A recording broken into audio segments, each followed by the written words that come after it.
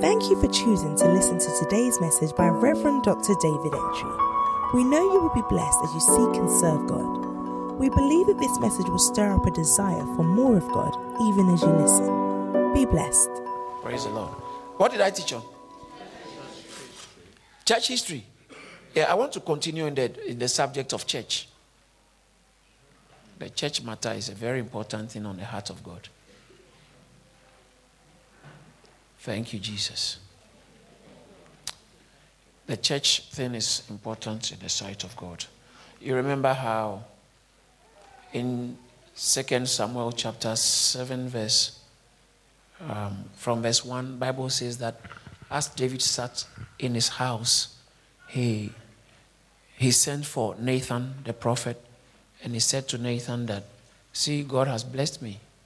I live in cedar, house of cedar, but the ark of the covenant liveth in tents.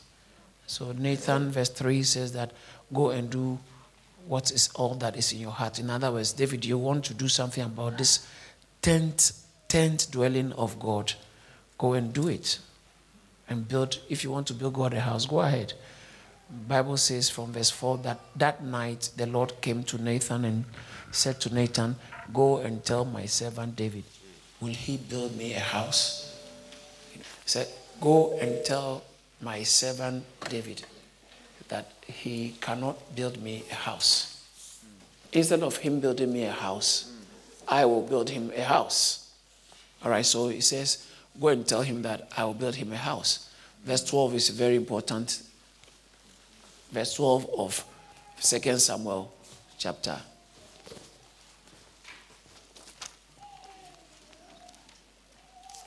2 Samuel chapter 7. This is such a profound text.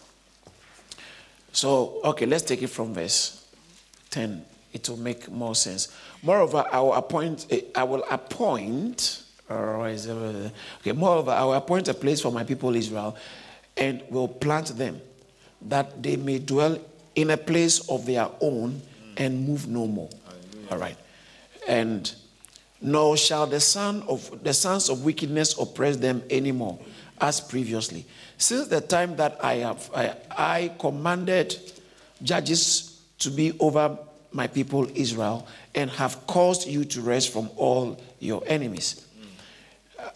Also, the Lord tells you, that's the word of the Lord to David. The Lord tells you, David, that he will make you a house. Now, this guy, as I told you, he was sitting in his own house, and now God tells you, I will make you a house. He had a house already.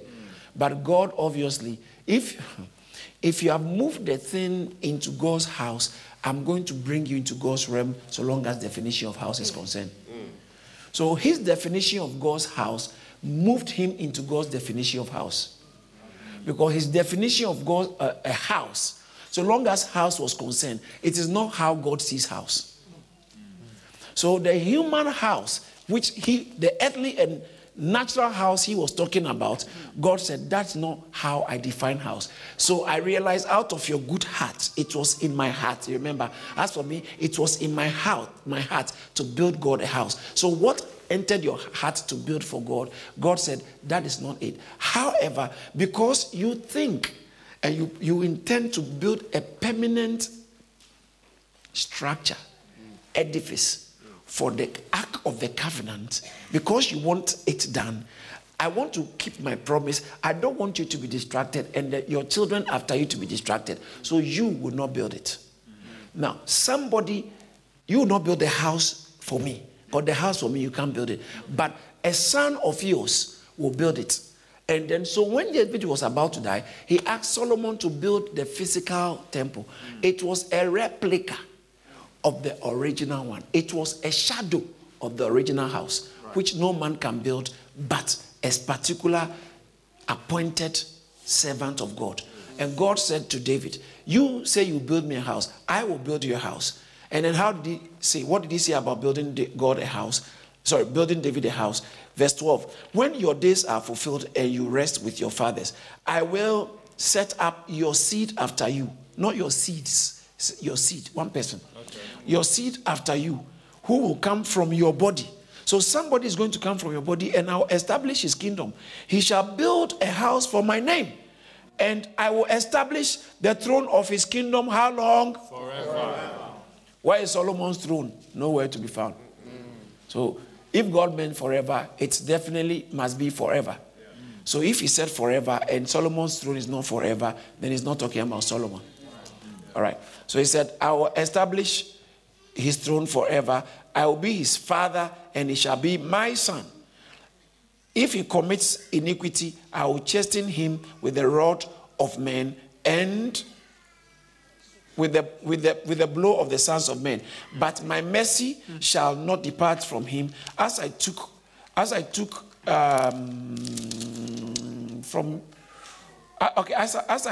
it from Saul, who I removed from before you. So he said that I did something to Saul, but I won't do it to your children. Now, God is a very amazing God. He's speaking, addressing a particular issue, but at the same time, it was a prophetic statement. So he mixed the two to a certain extent, where he says that when the way I took it from Saul, I won't take it from your sons. So when David died, his children continued the dynasty. In human history, it is the Davidic dynasty that has lasted longer than any dynasty. Besides the fact that the eternal throne came from his body. His dynasty, his earthly dynasty, that's his sons taking over. David's throne lasted longer than any dynasty ever. Generations. Because he decided to do something for God's house. But what God was actually talking about, he said, I will build you a house. God meant not just the physical edifice, but your family. I'm going to secure the one who is going to build the house.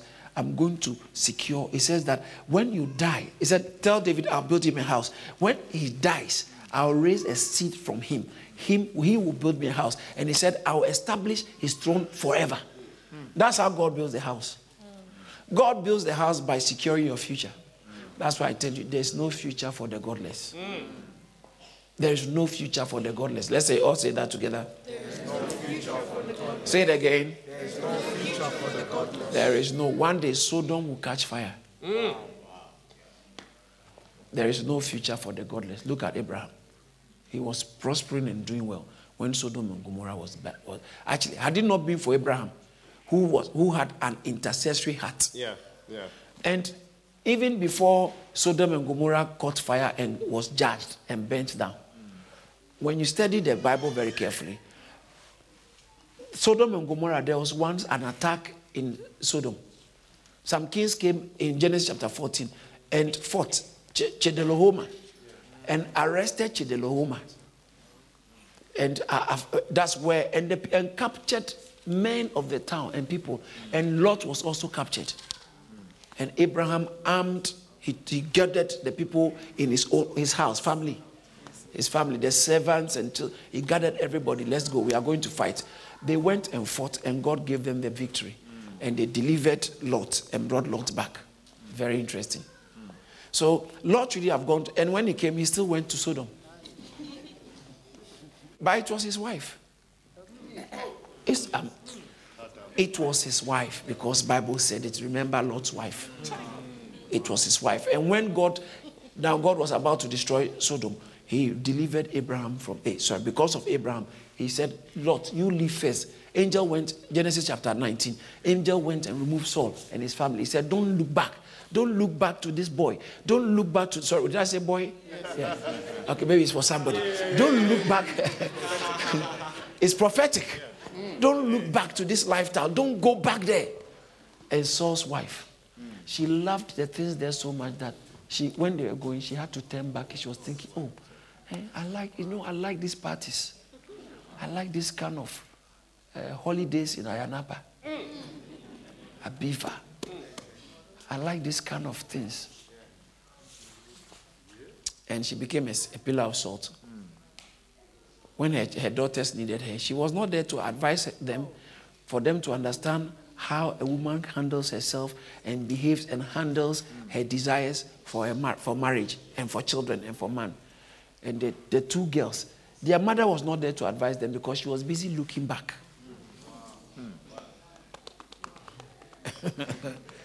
It's not good for your mother to be looking back. Because she will poison your future with salty advice.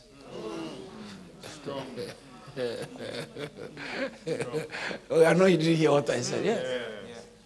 Poison your future. After this church thing, I've done it before. I've done it before. It didn't take me anywhere. She's looking back and poisoning your future. Yeah. The woman became a pillar of salt. It's not, you can't eat it. You can't enjoy it. Pillar of salt. So much salt. Because she was busy looking back. Wow. No wonder they went and slept with their father. They needed their mother. She was not there. What was she doing? Busy looking back. Yeah. Wow. Hey. So there's no future for the ungodly. But Abraham, it continued to be well with him. Amen. Saul, Lot. Did I keep saying Saul? Yeah. I'm sorry. It's Lot. Lot's children ended up getting him drunk. And when he was drunk, that's why you have to be careful. You'll be playing around drinking. Got drunk. Some of you remember some things you did when you got drunk. Some things that happened to you. Yes. A lot of girls get raped. Yeah, as parties. Some of you, some parties you are not supposed to go. With the kind of attire you are wearing to this party, someone will give you something. They know police will come in, will get involved, but the way they see you, anything, they lose their mind. They want to get you at any cost. Most of you didn't survive some nights because of what you wore to that party. You couldn't survive the night. But before they finish the party, they have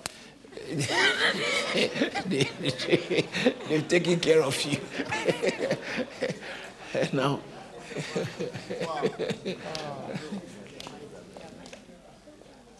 I don't know why they call it dinner dress, and some of it's so provocative. Must it be so provocative? Some of you have got it. Thank God we don't do dinners in this church. Or even though you are sanctified, what you call dinner dress is very ungodly.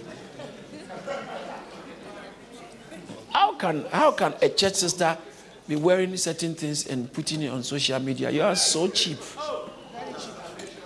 Practically all the side of your boob is out. Side boob is showing. It's showing. Oh, Christian sister. You are falling so low. You don't want anybody to say it. Don't worry. I'm about to say it even more. Christian sister. Christian sister. Some of you, if we go on Instagram right now, some pictures you have on. Some people actually have to go on your page to stir themselves. When they are messing up, it's your page they use. The Bible says that temptations will come. But woe betides you, the one through whom the temptation will come. Somebody will be tempted. Satan will tempt people. But if you become the agent of Satan, Jesus, I'm telling you, it's in the Bible. I think Luke chapter 14, 17, verse 1. Said, temptation, offenses, temptations will surely come. But woe betides the one through whom. Sister, make sure you, and the brothers too. The brothers too. But the sisters sometimes, I just don't know. Most of them don't just care.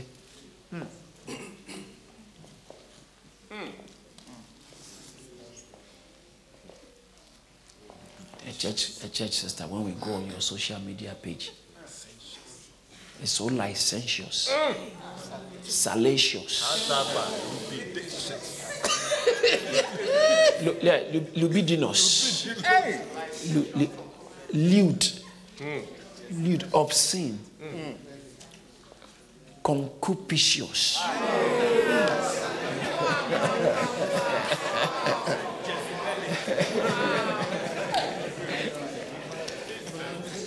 Lucidicity or lucidness. Anyway, you see, you have to get somebody to say it. Somebody must say it, or everyone has been bullied into silence. And it's giving people free behavior, and even in the church. Outside, that's okay. Like when I say it's okay, you understand what I mean? We can't be dictated, but in the church.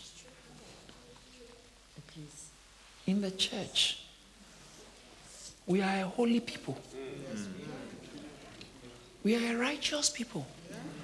We are blood bought, sanctified.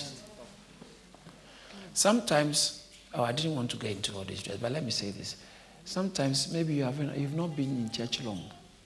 So most of what you've got, don't be in a rush. Like, don't be stressed. I pray God for you. Start it from your heart and let it begin to show in your body. So the next set of attires, and let it begin to show. But some of you have been in the church for 10 years, for 5 years. You are even in the choir. And your clothes, some of the clothes are very radical.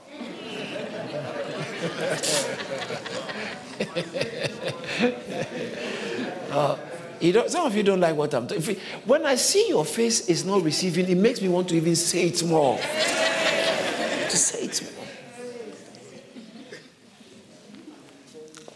Jezebelic.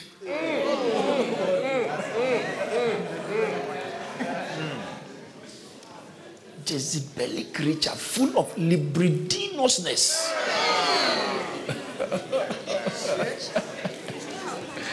Oh, Pastor, but you don't have to say this. Why you always say no?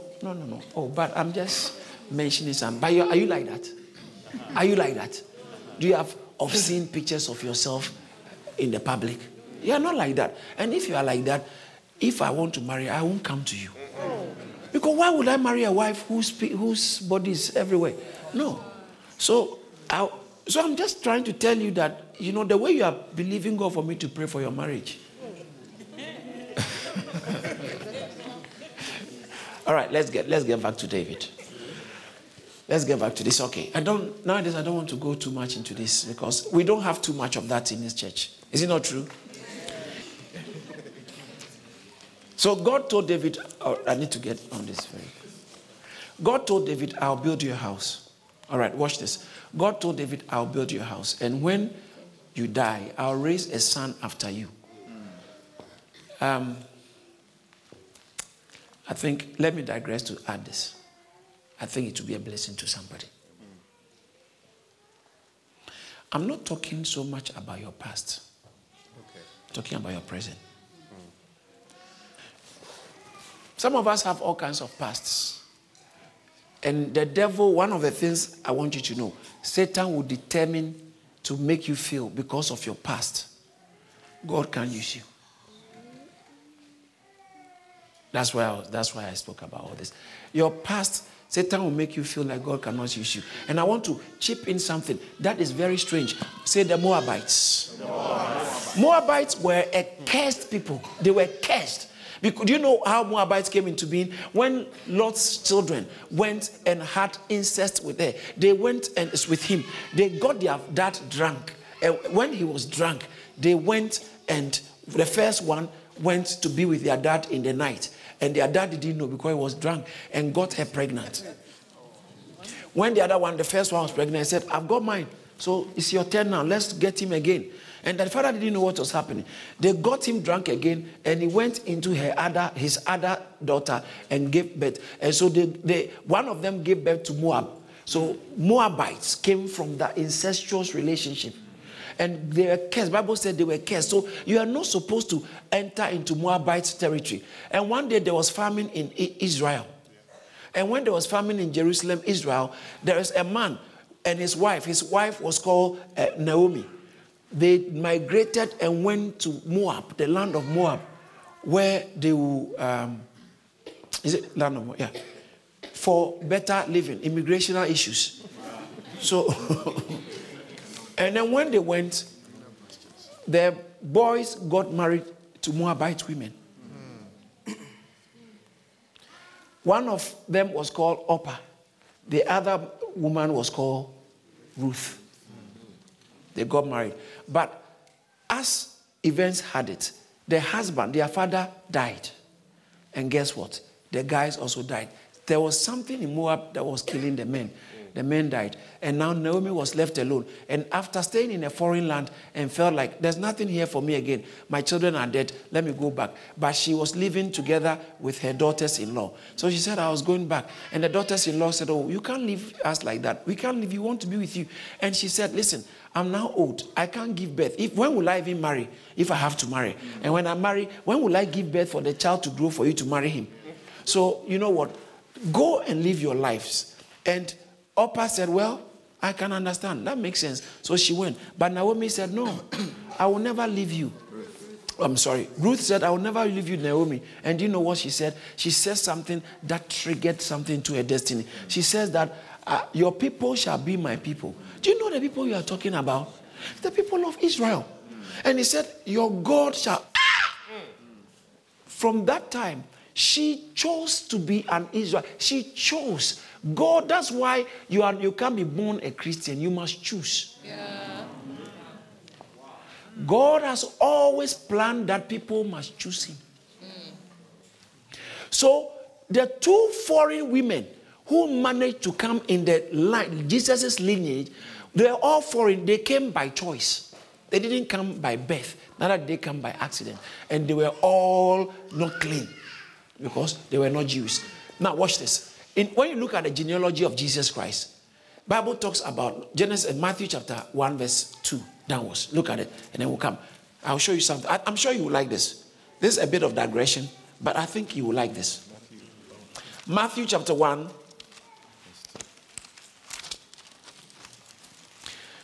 From Matthew chapter 1, I think I'll prefer to read from even verse 1. So, verse 1. The book of the genealogy of Jesus Christ, the son of David, the son of Abraham. Abraham begat who?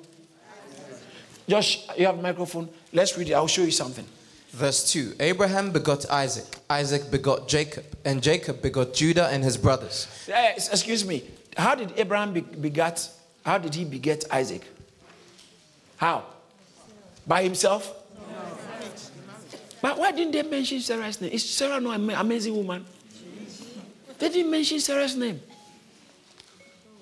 Why? Has God got something against women? No, they didn't mention Sarah's name. Okay, but Isaac also gave birth and gave birth to Jacob. Okay, so Jacob must be Jacob's wife. Who is Jacob's wife? Sorry, Isaac's wife, Rebecca. They didn't mention Isaac's wife's name. And they didn't mention Jacob's two wives, Rachel and Leah. They didn't mention them. Is it there? So let's go again. Abraham begot Isaac. Isaac begot Jacob. And Jacob begot Judah and his brothers. And his brothers? Judah begot Perez and Zerah by Tamar. By who? Tamar. But why did they have to mention this woman? The first woman mentioned the lineage of Jesus Christ. This woman was bad. Do you know what she did? Do you know Tamar? Tamar was the wife of Jacob's son. And Jacob's son died. And Tamar... the tradition is if your brother dies, you have to marry his wife. And so the first one married her and did not give her a child. You have to produce a child for your brother. So when she went into her, just before she was about to send, he was about to send the seed, he withdrew himself. And he spilled out. It's been doing, they started in the Bible a long time ago.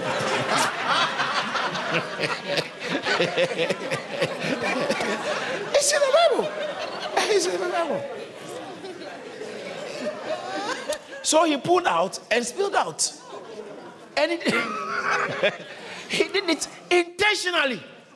Like the way most of you expected him to do it intentionally, and he didn't. And now you have to go to the chemist to go and buy, is it after money or something? You were expecting him to be a bit controlled. And so this man said, I won't give this lady. Pulled out. So eventually the woman got to a time, I think the boy died or something, the story. So the woman needed a husband. And something was wrong. So she said, I know what I'll do. Someone must, because I need my child. So she disguised herself like a prostitute.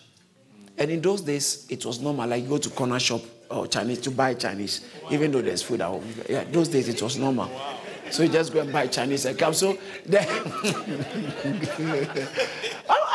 So Jacob, the father, was in town and he saw this prostitute and he thought it's one of the corner shops. So he decided to roll into it. And then they went together for the night, but she disguised herself so he couldn't see. They used to do a lot of things in the night and they didn't have good light. So Jacob, you can always get him at night. That's how they got him to marry Leah, lay with Leah. In the night. Yeah. So Jacob went to... Are you listening to the story? Can I finish the story? Jacob went into Tamar. And then Tamar said, wait. Before we continue business, don't pay much. Just give me your staff. And so he took his staff and his ring or signet, something, I forgot him. He said, it's in Genesis chapter 38 or so. Yeah. So have you seen it? Where? Verse what? From verse 12. Read it quickly. Okay. Do you want to hear the main story? Okay, tell us. Now in the process of time, the daughter of Shua, Judah's wife, died. And Judah was comforted and went up to his sheep shearers at Timnah. And he and his friend Hira the Adullamite. And it was told Tamar, saying, look, your father-in-law is going up to Timnah to shear his sheep. So she took off her widow's garments, covered herself with a veil, and wrapped herself, and sat in an open place which was on the way to Timnah. Sorry, it's Judah, it's not Jacob. Go ahead. Sorry. For she saw that Shelah was grown, and she was not given to him as a wife. When Judah saw her, he thought she was a harlot, because she had covered her face. Then he turned to her by the way and said, please let me come into you. Hi, Jesus. It was like a corner shop. Are you not seeing this in your Bible? Look at your Bible. The brother said, this one, I think I need to have a share. So he said, can I please? He thought it was, those times harlots were just available. Now here too, you pay for it. Now, by those days he just came. So he said, please, can I employ your services? Go ahead. For he did not know that she was his daughter-in-law. If he knew that, he wouldn't have done that. But he thought it was a harlot, yeah. So she said, what will you give me that you may come into me? Hey. And he said, I will send a young goat from the flock. So she said, will you give me a pledge till you send it? Then he said, what pledge shall I give you? So she said, your signet and cord, and your staff that is in your hand. Your signet and cord, your staff that is in your hand. Then he gave them to her. No problem. You know, sometimes when you are at a certain point, men don't care about a lot of things. They will sign a check. They said, oh, what is it? They'll sign the check. It doesn't matter. So, but Pastor has been so. Don't worry. Pastor, he will understand. That's why it takes a certain level of decent woman to protect, to stop a foolish man from entering into folly. Because when it gets to a certain point, God has blessed the woman to be able to say no. With the man, when he gets to a certain point, he becomes like an animal. Yes. He said, oh, let me die. It doesn't matter. I will die.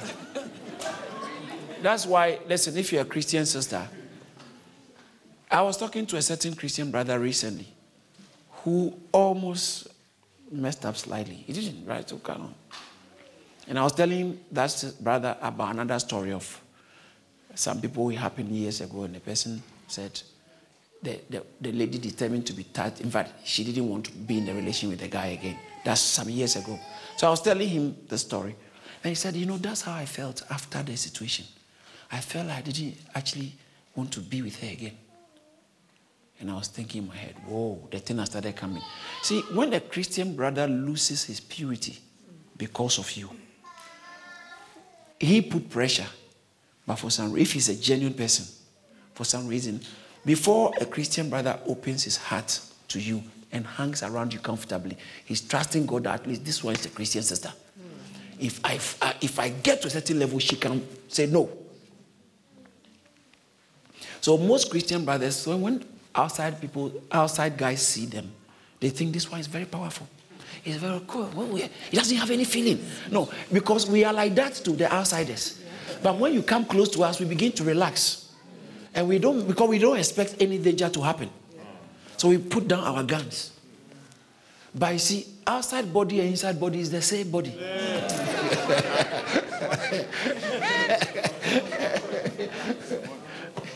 Then suddenly, something hits your brains. Then you can't think anymore. Then you start breathing heavily. Then you say, oh, sister, how are you? Slap his hand. Slap his hand. Tell him, what's the meaning of that? Even though maybe you like him. I don't do that. I don't be like that. Or he'll respect you. I don't believe it. Slap his hand. Say, excuse me. Take your phone. I have to call pastor right now. Say,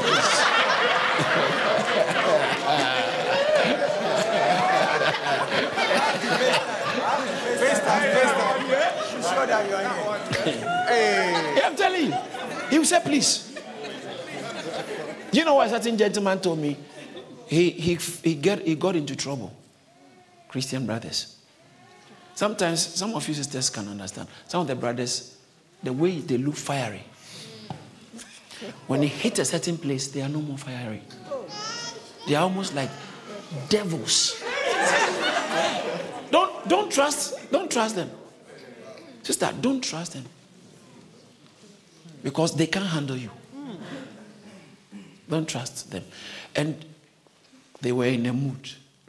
And I was asking the brother, but why did you continue? Even though I know that sometimes, brothers, it's hard to break. And he said, you know what he said? He said, she had held on to me so tight.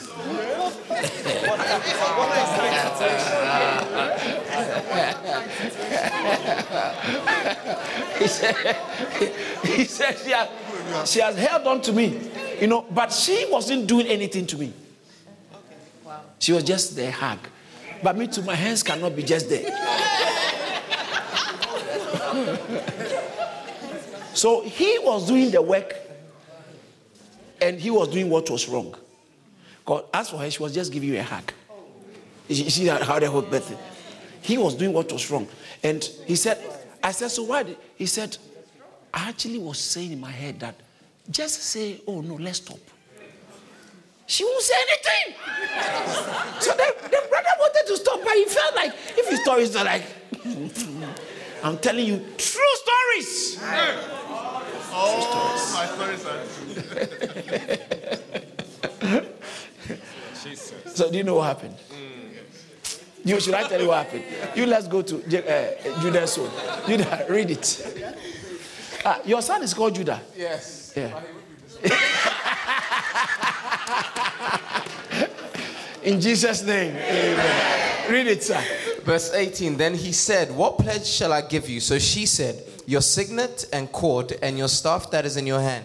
Then he gave them to her and went into her. Oh. And she conceived by him. Oh. So she arose and went away and laid aside her veil. If you want to know where the guy pulled out, that one is from beginning. No, we don't have time. When you go home, you need to read your Bible. Yeah. From where are you? Genesis chapter 38. So when you read from verse 1, you see it's there. But continue. So the woman conceived. Who conceived? Tamar. The woman is called Tamar. She conceived with her because she tricked her father-in-law to lay with her. What an evil woman.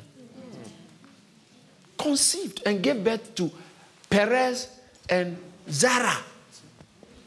Zara. Yeah, those of you like Zara.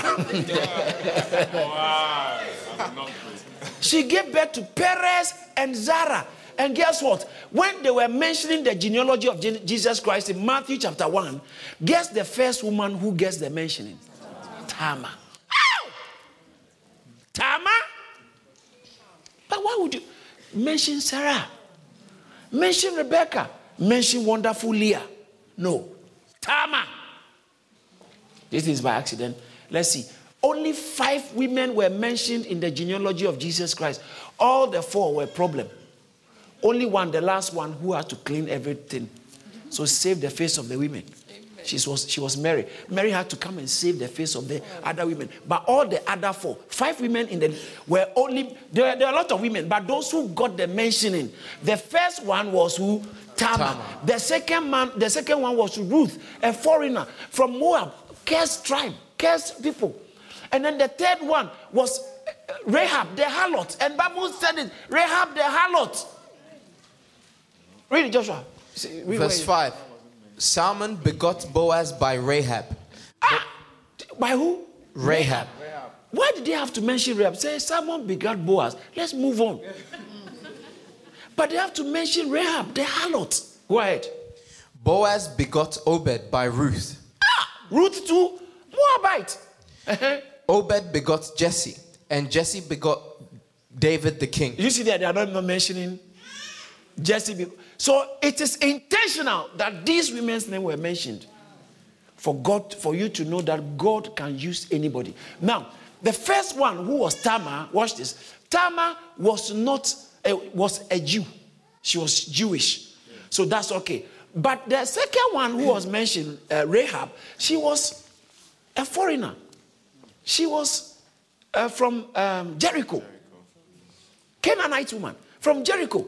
But they mentioned her. She came in. And how did she come? Because when they were going to fight Jericho, she protected the spies and told them, before you sleep, let's make a deal.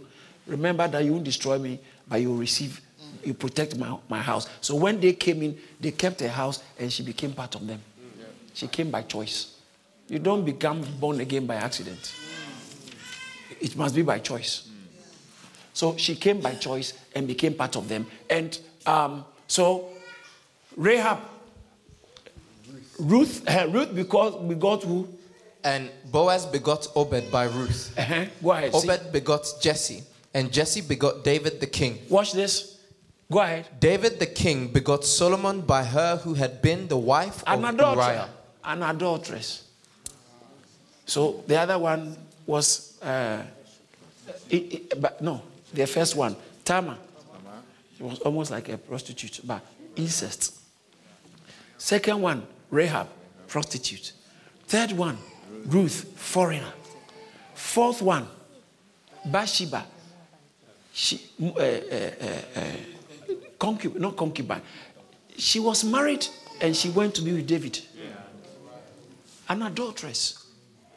At least, if you are mentioning the genealogy of Jesus, use the other women.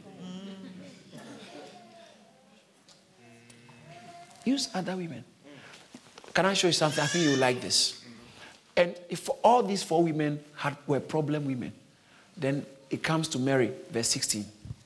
And Jacob begot Joseph, the husband of Mary, of whom... Read from verse 15. Look at this. I want to show you something. From verse 15, let's go. Eliud begot Eleazar. Eliud did what? Begot Eleazar. So when they mention your name, you are begetting, isn't it? So Eliud begot Eleazar. Eleazar begot Mathan. Eleazar begot Mathan, yes. And Mathan begot Jacob. And Mathan begot Jacob. And Jacob begot Joseph. And Jacob begot Joseph, the husband of Mary. So Jacob Joseph didn't beget. It was Mary who begot. See, read verse 16 again. And Jacob begot Joseph, the husband of Mary, of whom was born Jesus. So Jesus was born of Mary. Not Jacob didn't begot Jesus. Joseph didn't begot Jesus. So all this begot. It actually stopped with Joseph. He didn't begot. It was Mary of whom was born. They didn't use the word begot. Because Jesus is the only begotten son of God. It's God who begot Joseph. But all these begetters, those who are begotten, they had to beget through a woman. And all the women were not mentioned apart from these four problematic ones. And then when he got to God's turn, he also said, okay, me, I want the virgin. So he used the... Mary came and sanctified the image of all the women in there. So it's not your past, too. It's your choice. Wow. It's not your past. It's your choice. The purpose you live for, sister, brother, the purpose you are living for. Some of you, when people see you in church, your ex or your cronies you used to mess up with this, they don't believe that this church can be serious. Because this person can never be in church. But they don't know that you're actually in church. Say, I'm in church. I'm in church. Some of you, your cousins are shocked that you are, and even you yourself, you are surprised that Thursday evening, you are in church around this time. Whoa, what's wrong with you? It's Christ who has entered you. And I'm happy for it. Why don't you clap for yourself? Don't ever forget, 5 women in the genealogy of Jesus, only one, the last one, was there. God will not use your past against you. make decisions to walk with God. Why? Jesus was the one, but it was necessary for him to be called the Son of David.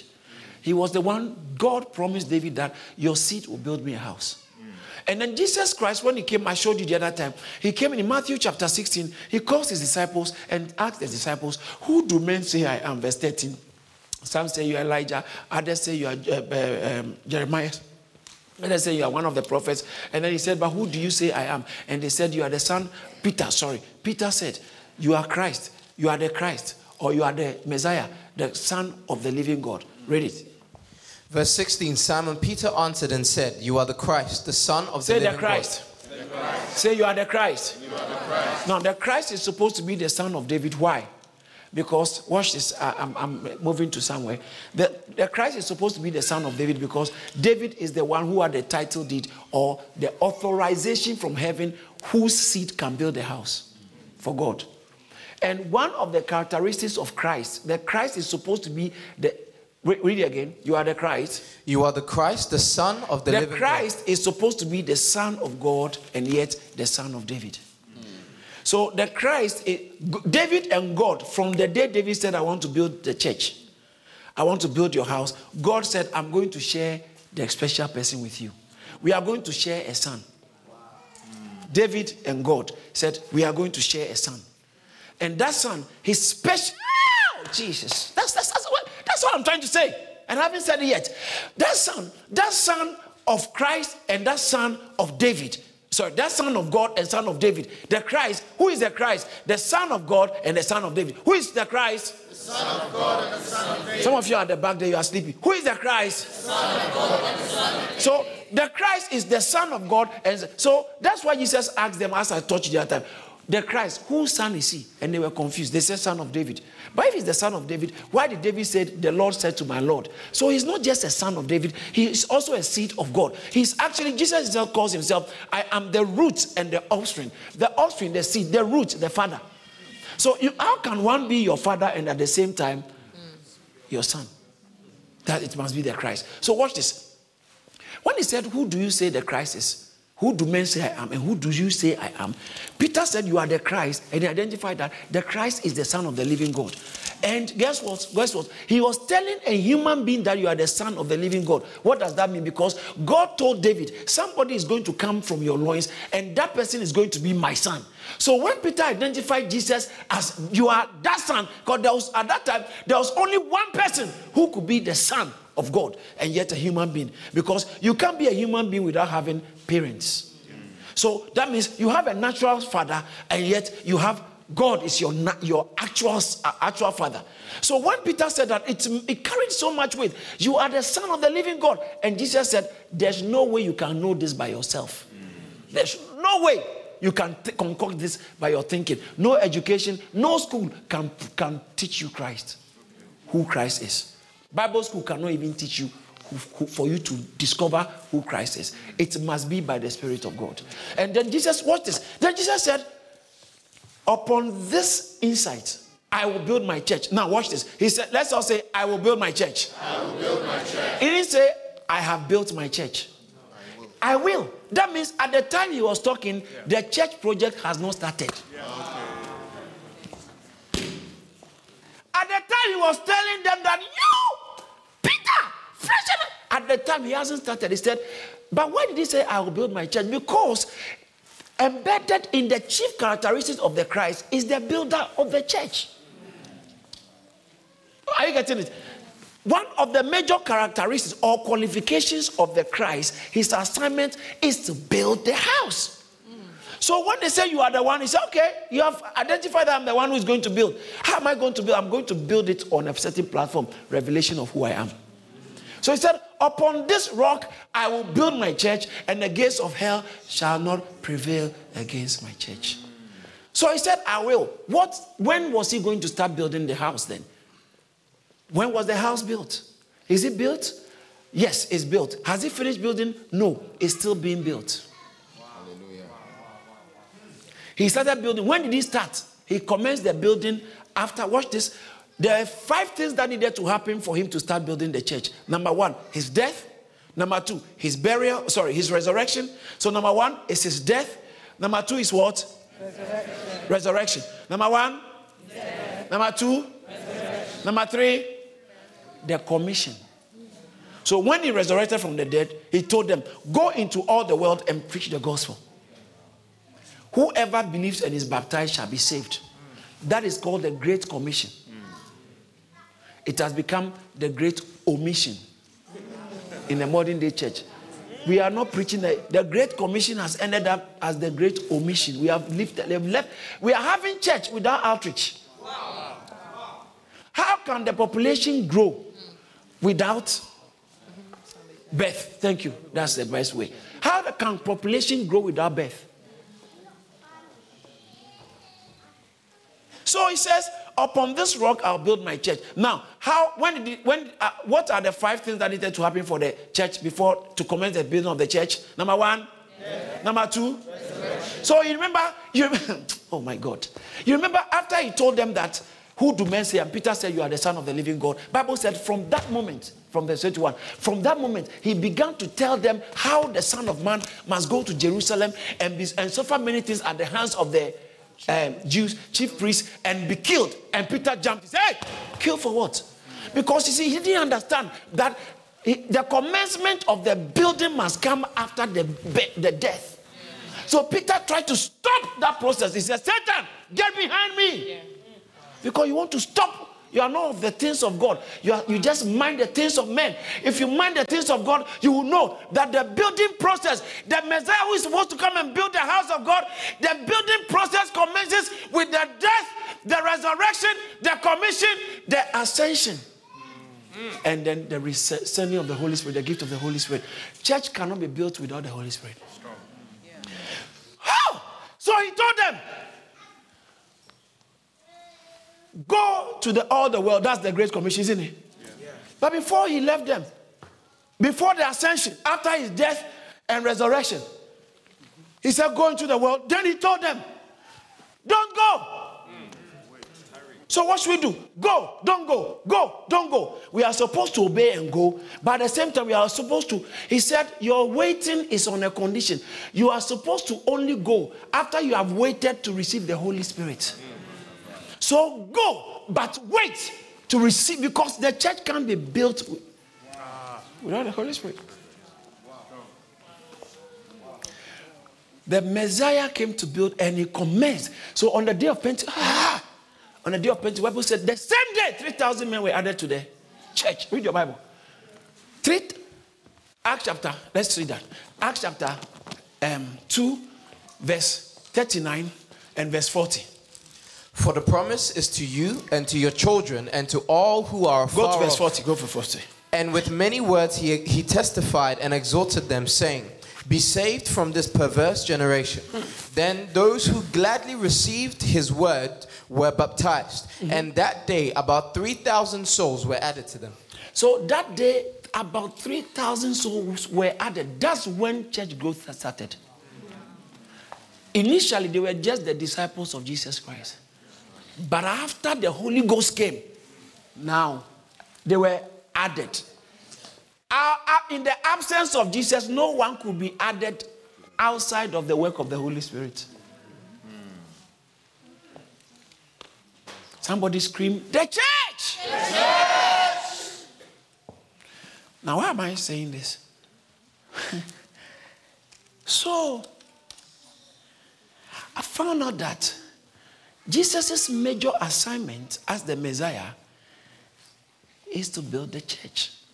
What is it? What are the building blocks? Is the redeemed people. That's why he had to die to save them. Get the redeemed people for the building of the work.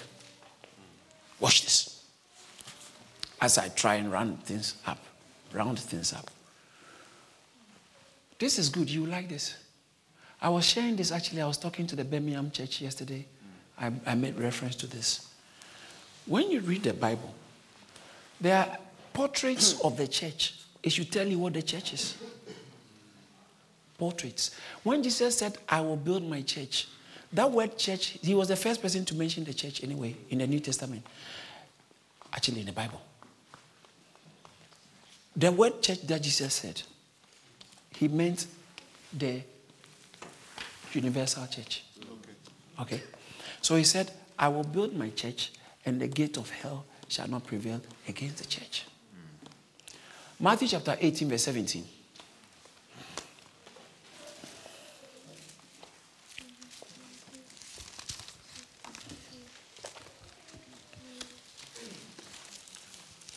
Wait for everybody to get there. Is somebody getting something? Yes. All right, read it. And if he refuses to hear them, tell it to the church. Now, it said, when somebody sins against you, go to your brother who has offended you. Talk to them in private. I didn't like what you have done, or this for you, blah, blah, blah, blah, blah. If they refuse to hear you, go and get one more brother, other person, and the two of you ought to go to him and say, there's a witness here. This issue you have done, and say, I can't be bothered. So the reason why you should do that is Bible said that so that the law says that in the mouth of 2 or 3 witnesses, a thing must be established. So you need some witnesses to go and do that. Now, he said, if he refuses to do it, then what do? Tell it to the church. But if he refuses even to hear the church, let him be to you like a heathen and a tax collector. Tell it to who? Tell it to who? So, you know, that building there is supposed to be a church building. And they have converted it into a house. Okay. But let's say that this is the church. He said, go and stand in front of the building. Hey, my brother has not hurt me. Is that what he meant? So what does he mean by the church? Is it a universal church so you can put it on social media so everybody that calls themselves church can hear it? What did he mean by tell it to the church? How do you go and tell it to the church? So that means that there must be a group of people who you are locally accessible to you. Yeah. And to that person, because it's a Christian. Christians by are automatically supposed to be part of a church. Don't mind those people who are not spiritual. They don't understand God. They don't understand the scriptures, who say you don't have to be part of a church to be a Christian. When you are a Christian, you are supposed to be part of the body of Christians who gather and meet for worship. I'm going somewhere. It will shock you to know that right from Genesis, God has always wanted to gather people around him. Okay. That's why Adam and Eve were living in the garden. He said, why? I'm coming to be with you. Why are you guys? The two of you, I needed the two of you, so we fellowship. And now why are you going? Because we sinned against you. Oh, come on. Why did you have to do that? And then he called Abraham. And then when he got the people the Israelites as a people, he told Moses, gather all of them at Mount Sinai. So there was always a gathering. God always wanted to gather. God always wanted to gather a special people. God will always choose a special people. I was studying my Bible and I came across the text. It blessed me so much. In Deuteronomy chapter 7 verse 6. I believe that's what God is saying about us too. You would like to hear that. It's amazing. Deuteronomy chapter 7 verse 6. Please read it. For you are a holy people to the Lord your God. You are what? A holy people. You are very unique people to the Lord your God. Go ahead. The Lord your God has chosen you to be a people for himself. Wow. A special treasure above all the people. The word special, it's also a particular treasure. Amongst all the people, Deuteronomy chapter 7 verse 6, he said, God, he looked amongst just the way, doesn't that make sense? How Prince Harry chose Meghan Markle. Out of so many millions of women, eligible spinsters, he chose one. The same thing this guy also did. The same thing his elder brother, William. He also went and chose Kate. One person. But there are so many nice, maybe even more gorgeous ladies in town. He should have collected a few of them. Yeah. He could have had a collection. But he chose one. And see, marriage, listen to this. Marriage depicts a certain intention of God. That's why when marriage comes under attack, Satan must be behind it. Yeah. Oh. Marriage depicts God's intention about humanity in a very unique way that nothing can depict it. So God looks at all humanity and he said, you are a special people. I've chosen a peculiar treasure. Now, you know, but it's always said, a person can give you their car. They can give you, in fact, their workers to come and do work in your house. They can even give you their house to live in. They can give you everything, and their shoes there, but they can't share their wife with you. That is what makes adultery very serious. Because you are not meant to share. When a woman commits adultery, it's even more frowned upon and much more serious in many traditions and many societies. Because you hardly see a woman who has married more than one man. It's very strange, unless I'm extreme. I'm yet to do a research. But there are a lot of places men marry more than one. Because the woman is like, watch this, it's going somewhere. The woman is like a special treasure to the man. Not a commodity, but special amongst them. That is why those of you who are married, treat your wife like somebody special. Amen. Yes. Why are you making noise? I'm a man. You are in church and you don't treat your wife well. I'm talking to all of you in front. And if impossible, I have to even add myself. Because she is actually very special to you. If you don't do that, you are blaring God's plan. Plan for the church. Guess what? Do you think God and his people, who is the male counterpart and female? The church is the female. That's the church. So the church is also, and when you read the Old Testament, you keep seeing. And when I read it downwards, it says that I chose you not because you are many, not because you are more powerful. Read it, you like it. Verse 7, the Lord did not set his love on you, nor choose you because you were more in number than any other people, No. for you were the least of all peoples. But because the Lord loves you. It is a love that was set upon you. Is it not how marriage is supposed to work? Yeah. The man can target you and say, may God cause your man to set his heart on you. And may nobody take his eyes off you. In Jeremiah chapter 2 verse 2, God talks about how, I've espoused you to myself. Jeremiah chapter 2 verse 2. And then second Corinthians chapter 11 verse 2. Jeremiah 2, to read it. Go and cry in the hearing of Jerusalem, saying, thus says the Lord, This is what God I is saying. remember you, I the remember kindness of your youth, the love of your betrothal, when you went after me in the wilderness, in a land not sown. You see, God, I think I have to teach on the love of God for marriage. Not how God loves marriage. Okay? But his if I say God's marriage, it will create too much confusion in our society. What do you mean by God is married? So people can't understand. But God considers himself. He loved the people so much that you know what he did? He wooed them. Yeah. So his work with them was an act of wooing. But even when he gave them the 10 commandments, he was giving them the first 5 was all about himself. He was trying, the commandments was to woo them. What's the greatest commandment? Love. The commandment was to cause them to die. Jesus said, if you love me, John chapter 14 verse 21, if you love me, you will keep my commandment. John 14 21 said, if you love me, you will keep my commandment. So there is a correlation between love and keeping the commandment. So God gave us the commandment so that the commandment can be like a platform, like not a bait, but like channel through which we show him our love. Because for him, he has loved us. He has loved us first, and he took the step to pull us to himself. And so when he was with them in the wilderness, he was causing them, he was trying to allow them to go through all places so that they will set their heart after him.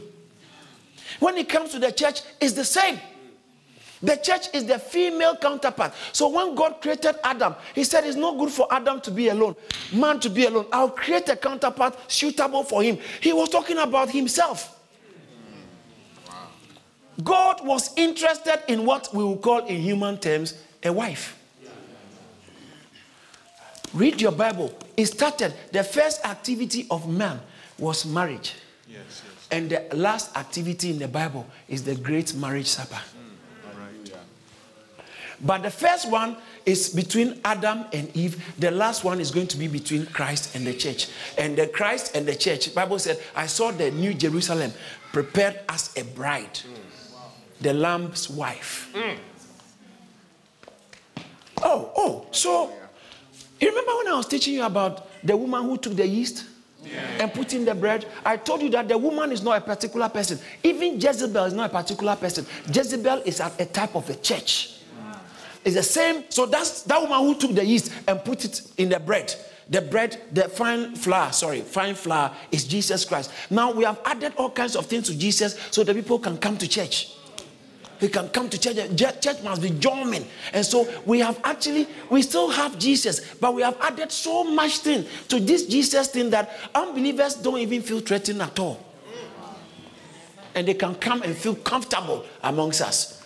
That is the woman. It says that the man took a seed and planted it. It became a tree. Demons made their homes in it. So that woman is a type of the church.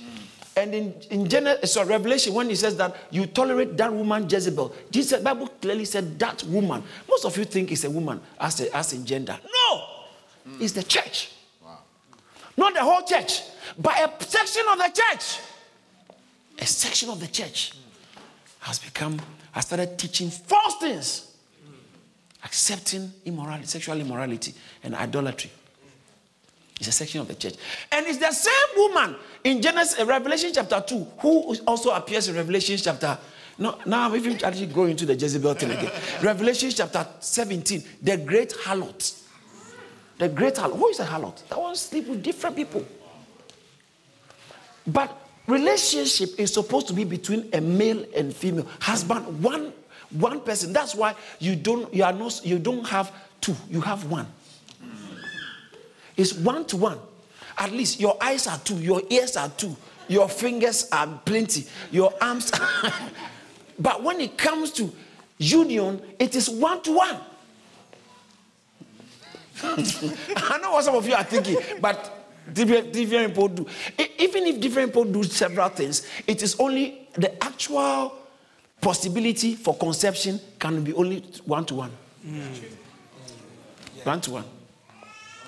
Conception can only take place through one area and through one means 1-to-1. It's not 2-to-1. It's true. It can never happen.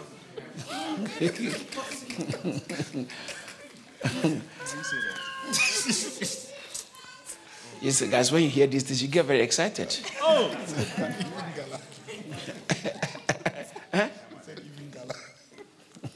So, is somebody getting something? So, God, from Genesis, has always wanted to gather the people. This is where I'm going. The church is a people. The portrait of the church, watch this, is, when you read the Bible very carefully, the portrait of the church is a flock. Ah, come on. Say a flock. A flock. Say a flock. A flock. In 1 Peter chapter 5, verse 3, it says, shepherd the flock of God. Take care of the flock of God. In Acts chapter 20, verse 28, it talks about take it to yourself and to the flock of the flock. Is it not there? Read it. Anyway. Acts chapter 20, verse 28. Therefore, take heed to yourselves and to all the flock. All the what? Flock. All the flock. What can you can't have it. It takes more than one sheep to have a flock. It takes more than one sheep to have a flock. It takes more than one person to have a family. It takes more than one brick to have a house. It takes more than one organ to have a body. So all the portraits of the church is not one item. It's many coming together. It said, even though we are many, we are one body. 1 Corinthians chapter 12, verse 12. Even though we are many, we are one body. We are a family. According to Ephesians chapter 2, verse 18 and 19, it said, into the household of God, we are a people. So if you are a Christian, you are a Christian into a people. Yeah, right. It is only not I like this. It is not only union with Christ. Christ calls us into union with himself, but not only the union with Christ, but the communion with the other saints. Yeah. How can you claim you have union with Christ, but no communion with the saints? It's not Christianity. If Satan wants to affect your reward in heaven, he will start with your church life. Some of you have listened to Jezebel so much that you're only thinking about your prosperity. You're thinking about your material gain. But Satan is going ahead. He's thinking about your eternal impact. Your eternal impact. Don't mind those people who tell you that church, you don't have to be part of a church. The local church. The local church. You see, okay, let me tell you this. We have the universal church and the local church. They are all essential aspects of the same thing. So, if you can't be part of a universal church and yet there's nowhere you fellowship.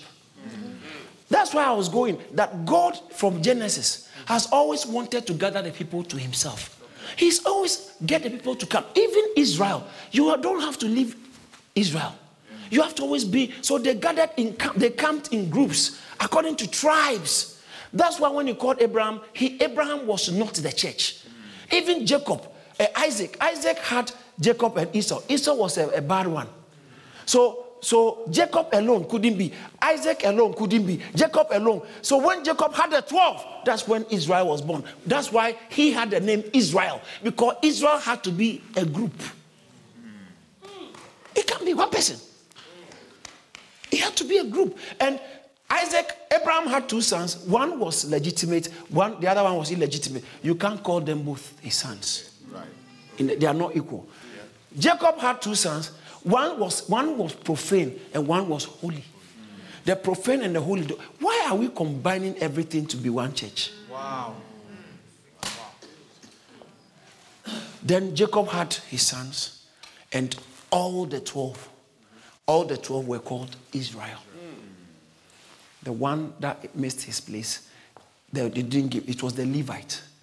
They didn't give him a land, but Joseph's 2 children came and replaced it. So they still had 12 tribes of Israel. And the 12 tribes, when they camped, 4 were here, 4 were here, 4 in the east, 4 in the west, 4 in the north, 4 in the south. And guess what was in the middle?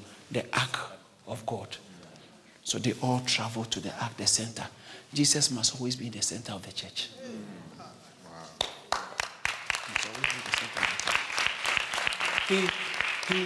He wants us to gather around him. I was going to continue, but I probably have to continue next week. What you do for the church, what you do, he is building the church. I want to show you how the church is built. How the church is built. So Jesus Christ had to die. What are the 4 foundations 4 things that must happen before the church can begin to be built? Death, resurrection, commission, ascension, and the gift of the Holy Spirit. Then the church can now begin to. So as it were, currently, can you imagine, Dillian, this church started being built 2,000 years ago. The house, Jesus is still building it. He's still building it. He said, for you are, 1 Peter chapter 2, verse 5, you all like lively stones are being built into a holy. We are being built. It's in the process. We are being built into. It's in the process. 1 Peter chapter 2, verse 5. You also, as living stones, are being built up a spiritual house. We are being built. Say, we are being built. Now, how does the building take place? It says that I commend you to God and to the power of his word.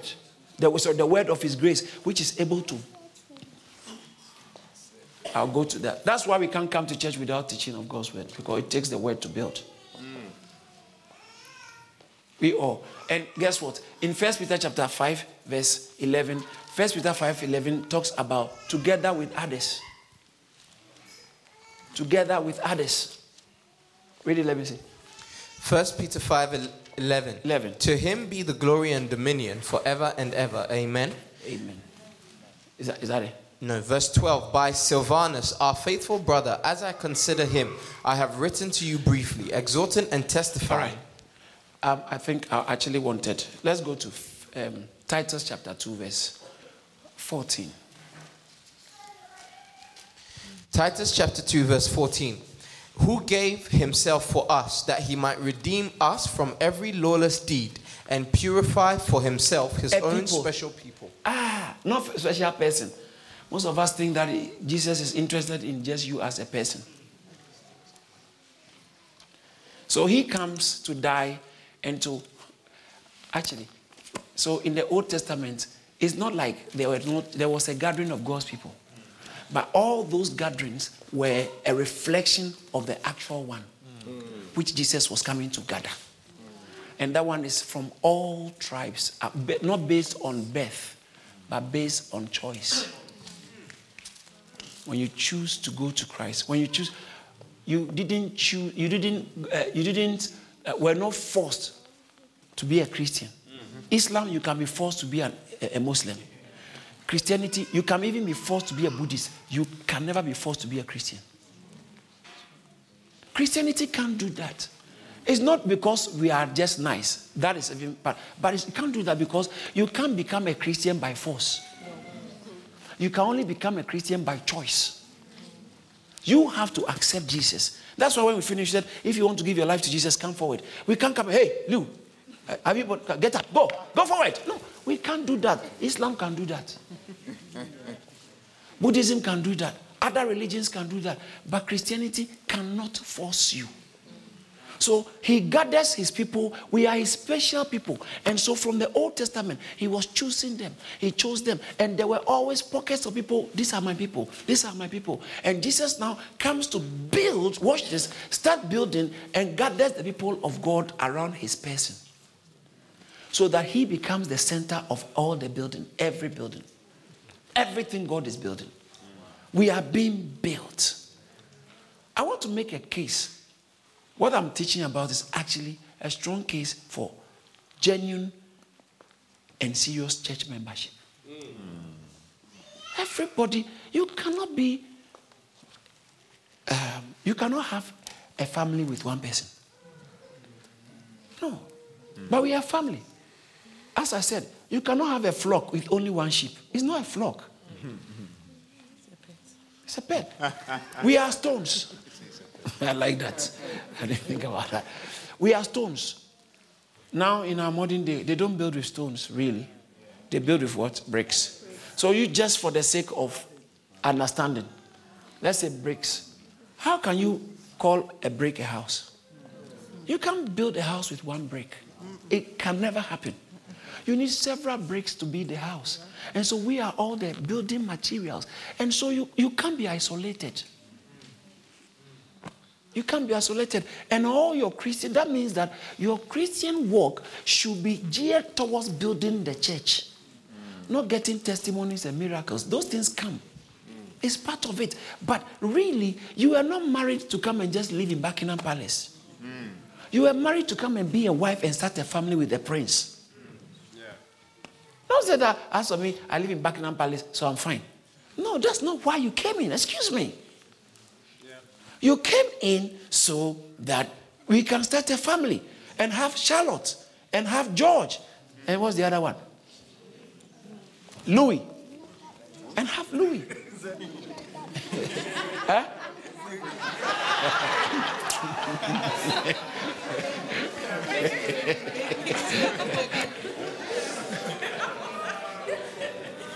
Wow.